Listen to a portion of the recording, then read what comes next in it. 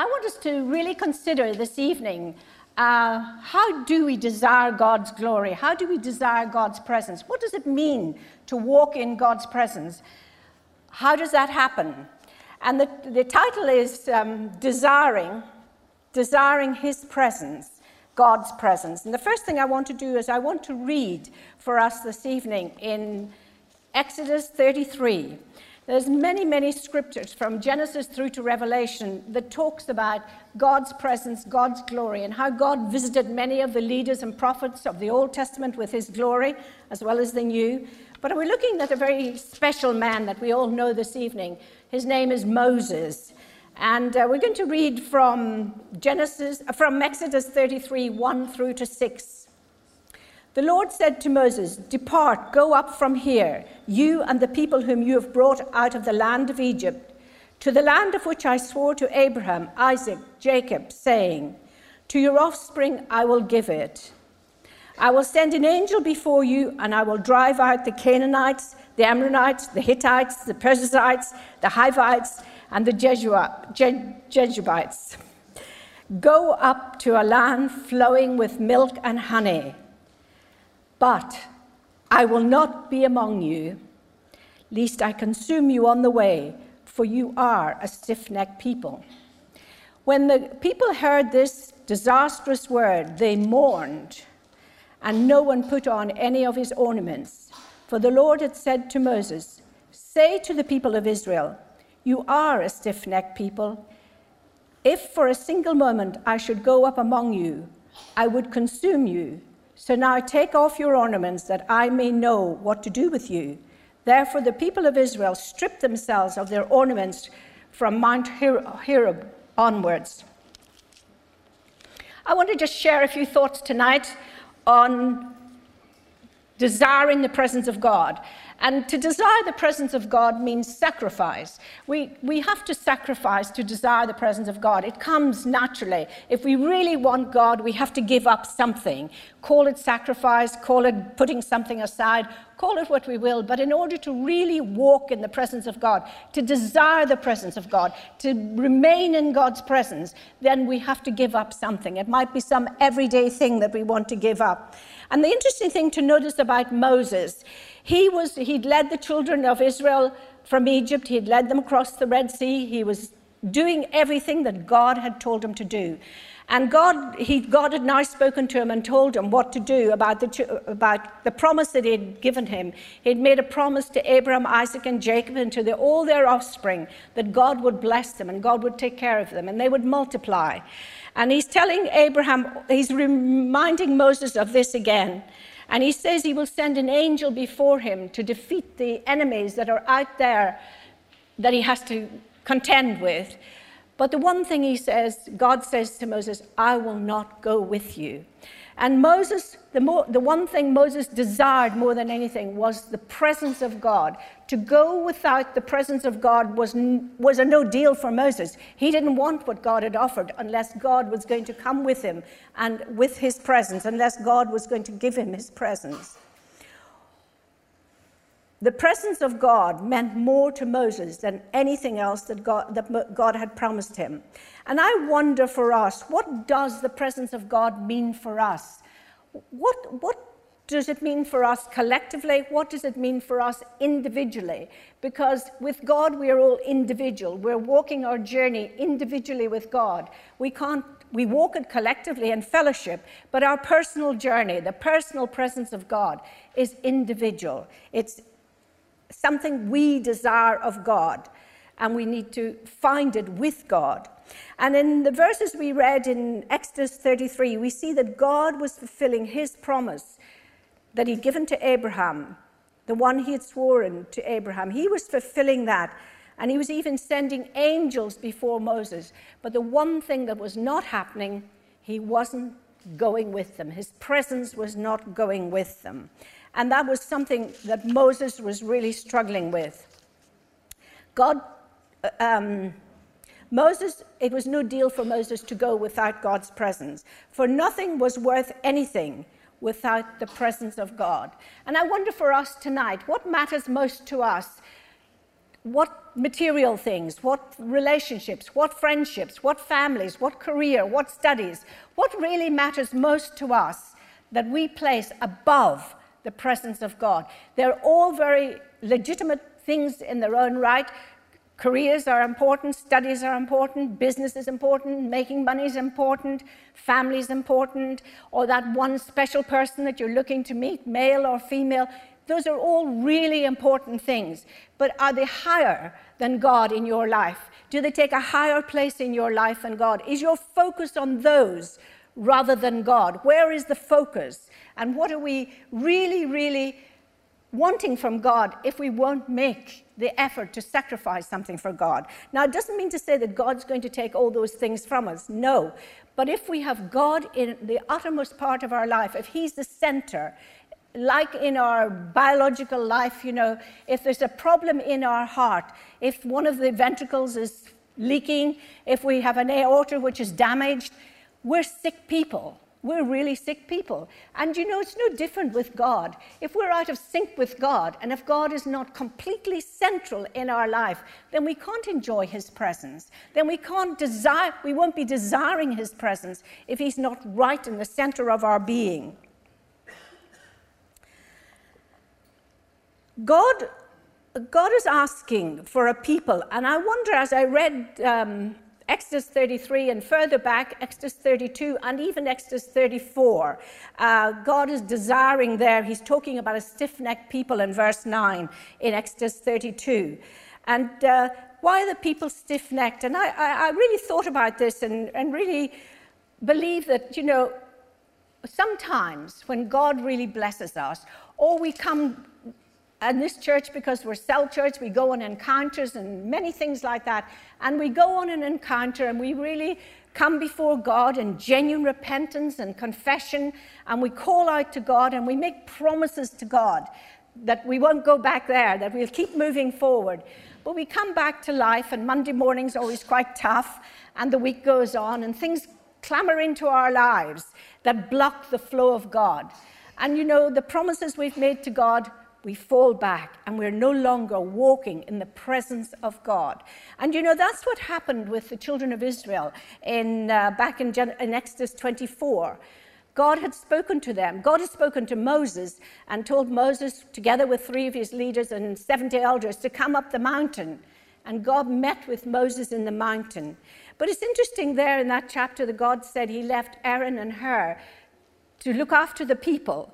And he said to settle any disputes while he was away. So obviously he knew the people were going to be disagreeable with each other. And the interesting thing there, I think, anyhow, when Moses was up the mountain, the people got tired. He was up there for 40 days and 40 nights, and the people got a bit tired waiting for Moses to come down the mountain. They wanted their own gods. And I wonder how often we get tired waiting for God to move, waiting for the presence of God, waiting for answered prayer. So we decide to do something our way. And this is what the children of Israel did. And what is really interesting there, Aaron was in charge with her. But instead of him influencing the people influenced him, because he made their golden calf for them. And they began to worship, bow down and worship them.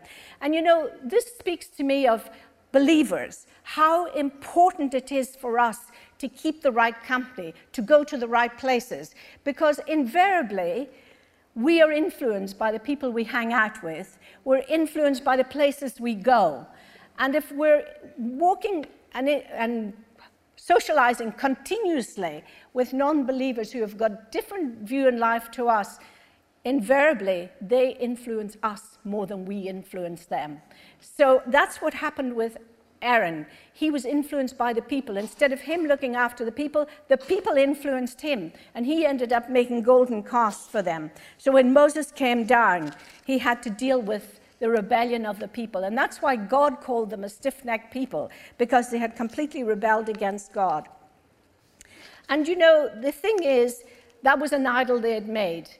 But for us, what takes us away from desiring the presence of God? What keeps us away from it?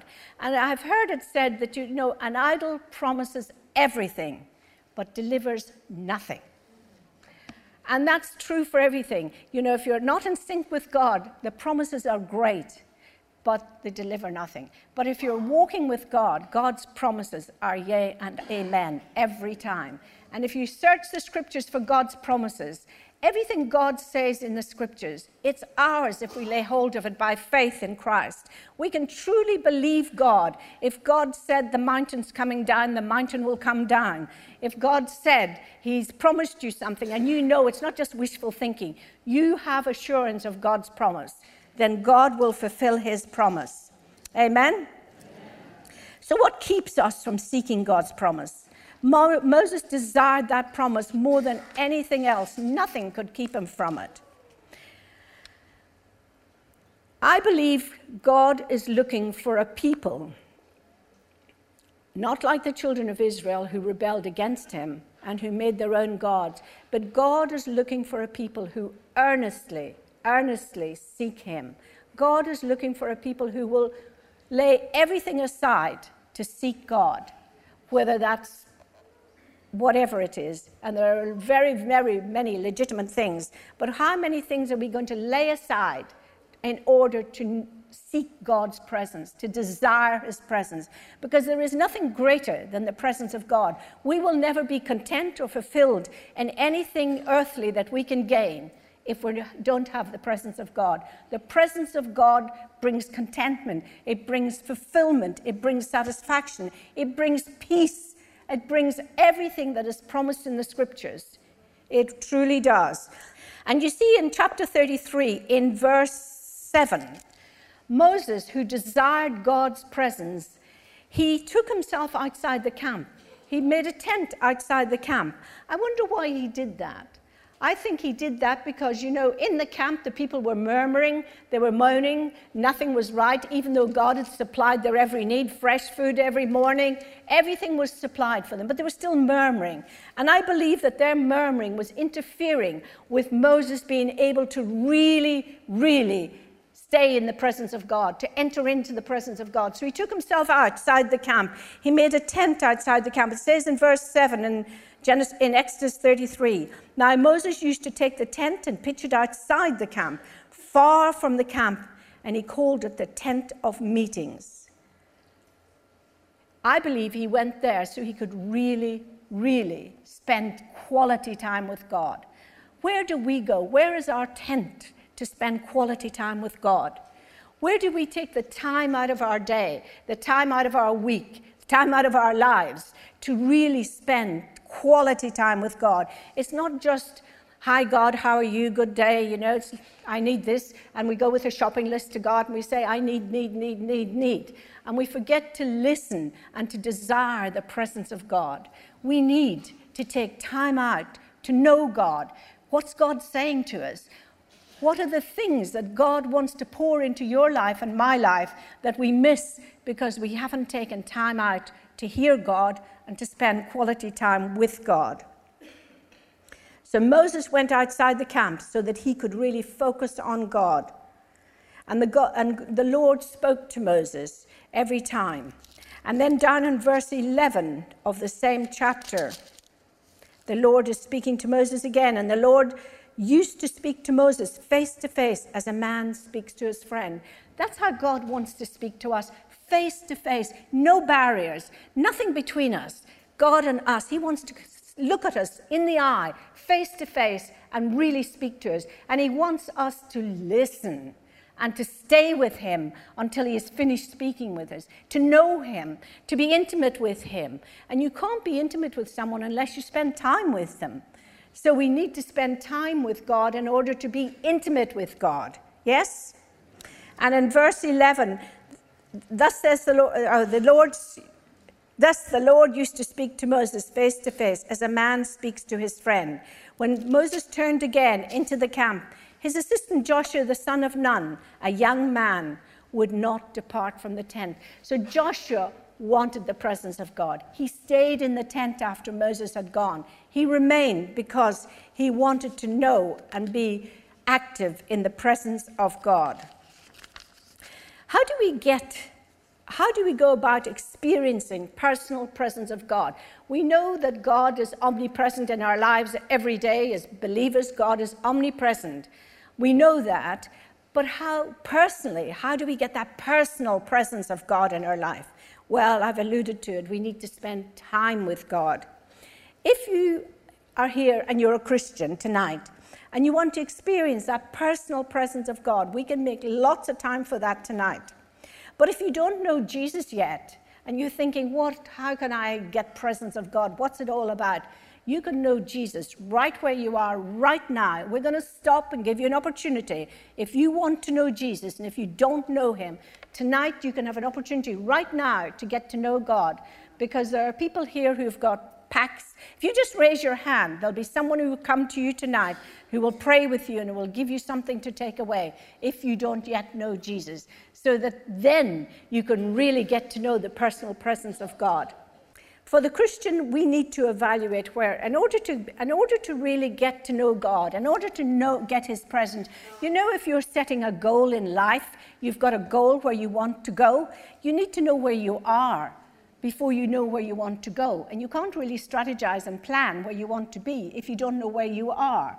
So as Christians, we need to know, where are we at with God? How honest are we with God? Are we honest with ourselves? God knows anyhow, but are we honest with ourselves when we're evaluating where we're at? Are we truly honest with ourselves? Are we prepared to be vulnerable and be honest? And if we need to talk it through with someone, talk it through with them. If we need to confess sins, then we confess our sins. If we need restoration, God is the restorer. So we need to be honest where we're at. And if we need to release forgiveness and repentance and forgiveness, then we need to do that, because you cannot get to the next goal until you evaluate the goal where you are actually at, and then you know where you're going. So we need to be honest. We need to really allow the Holy Spirit to expose in our hearts tonight anything that's hindering us from moving in the presence of God. God desires to spend time with us. God loves us intimately. It's unconditional love. And we are his children. He is our Father. And he weeps over us. He wants our time. He wants us to spend time with him. He wants us to experience his presence. Do we want to experience that? Well, we need to readjust our lives, maybe. We need to take a good look at our lives and see where we're at, how honest are we, and we need to really allow God to do a mighty work within us, if that's what's needed to sort out our lives, to clean up our lives.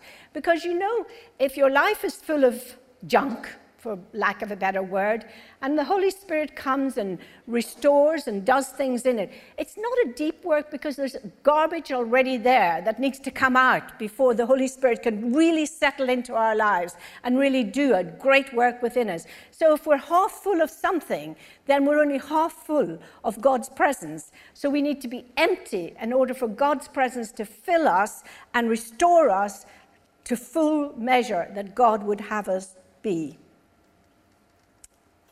And we may not be feeling anything about God's presence. We may not be feeling the presence of God.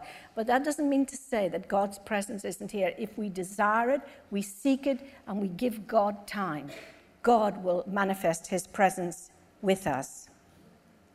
So we are desiring his presence. We keep seeking him through reading the word and prayer. We get rid of all the stuff that is blocking the passage of the presence of God. We have to be honest with ourselves. We have to clear out all the rubbish that's holding back, all the stuff that's stopping the deep work of the Holy Spirit within us. It's imperative that we do that in order to receive the fullness of the presence of God. So we deal with blockages. We shouldn't allow anything to get in the way of me and God, you and God, because the presence of God is the most important thing, is the most important thing. There is nothing beyond it. There's nothing greater. There are many legitimate day-to-day things which are marvelous, but there's nothing to compare with the presence of God. When you spend time with God, you know, years ago, as a Christian, years ago, I always knew in my head that God loved me from the cradle, as it were. And all those years through Sunday school and the various things, I knew God loved me. But I had an overwhelming desire to know the Father heart of God for me personally. So I was reading in Genesis 32 about Jacob, and I thought, well, why don't I just go for a Jacob experience? And I thought, do you know, I'll just stay there in that shut away with God for as long as it takes until he reveals the Father heart to me. I wanted to know what God really thought about it. Now, you might think that's a strange thing, but I wanted to really see and know what God felt. And the revelation, it didn't take days. I wasn't there for days on end. I wasn't even there for a whole day. After about 3 hours, I had the most amazing revelation of God the Father's heart of love for me. And that's the same for you. But you have to seek him for it. You have to ask him for it. And once you've seen how God views you, you're never the same. You can't go back when you see how God really loves you, when you see how God really views you as his son or his daughter. So I would encourage you, spend time with God, and he will not disappoint you. You know, in Psalm 139 it says, where can I go from your presence, Lord? Because God is everywhere. Where shall I go from your spirit? Or where shall I flee from your presence? If I ascend to heaven, you are there. If I make my bed in Sheol, you are there. If I take the wings of the morning and dwell in the uttermost parts of the sea, even there your hand shall lead me, and your right hand shall hold me. So we cannot run from God's presence. We cannot hide from God. Therefore, why do we try? Why don't we just give in and have that relationship with God? Desire him, desire his presence. We can't escape him. We can't run from God. We can't hide. Wherever we go, the darkest cupboard, the faraway land, the deepest sea, wherever we go, we cannot escape God. God is everywhere. So we should just give in to God and experience his presence because he is everywhere. When God told Moses he would eventually come, Moses couldn't wait. He wanted God's presence so much. That's why he made that tent outside the camp and called it the tent of meetings. He wanted to meet with God. My question tonight is, do you want to meet with God? Do you want to have a deeper relationship with God? Do you want to know God's presence? And we're talking very much about being in the river of God, flowing in that river of God. And in order to really, really flow in the river of God and to experience that, we need to spend time with God. We need to know God afresh. Even as believers, we need to come to a fresh knowledge of God, a fresh place in God where we can truly, truly connect and just talk with him like he talked with Moses, man to man. We can talk with God because he is our Father. And he's our Heavenly Father, and he will never disappoint us. He will never reject us. He will never say negative things to us. He may correct us, but he won't ever push us away. He will always have open arms to receive us. So my question tonight is, do we really want God? And if we do, let's do business with God tonight. Amen?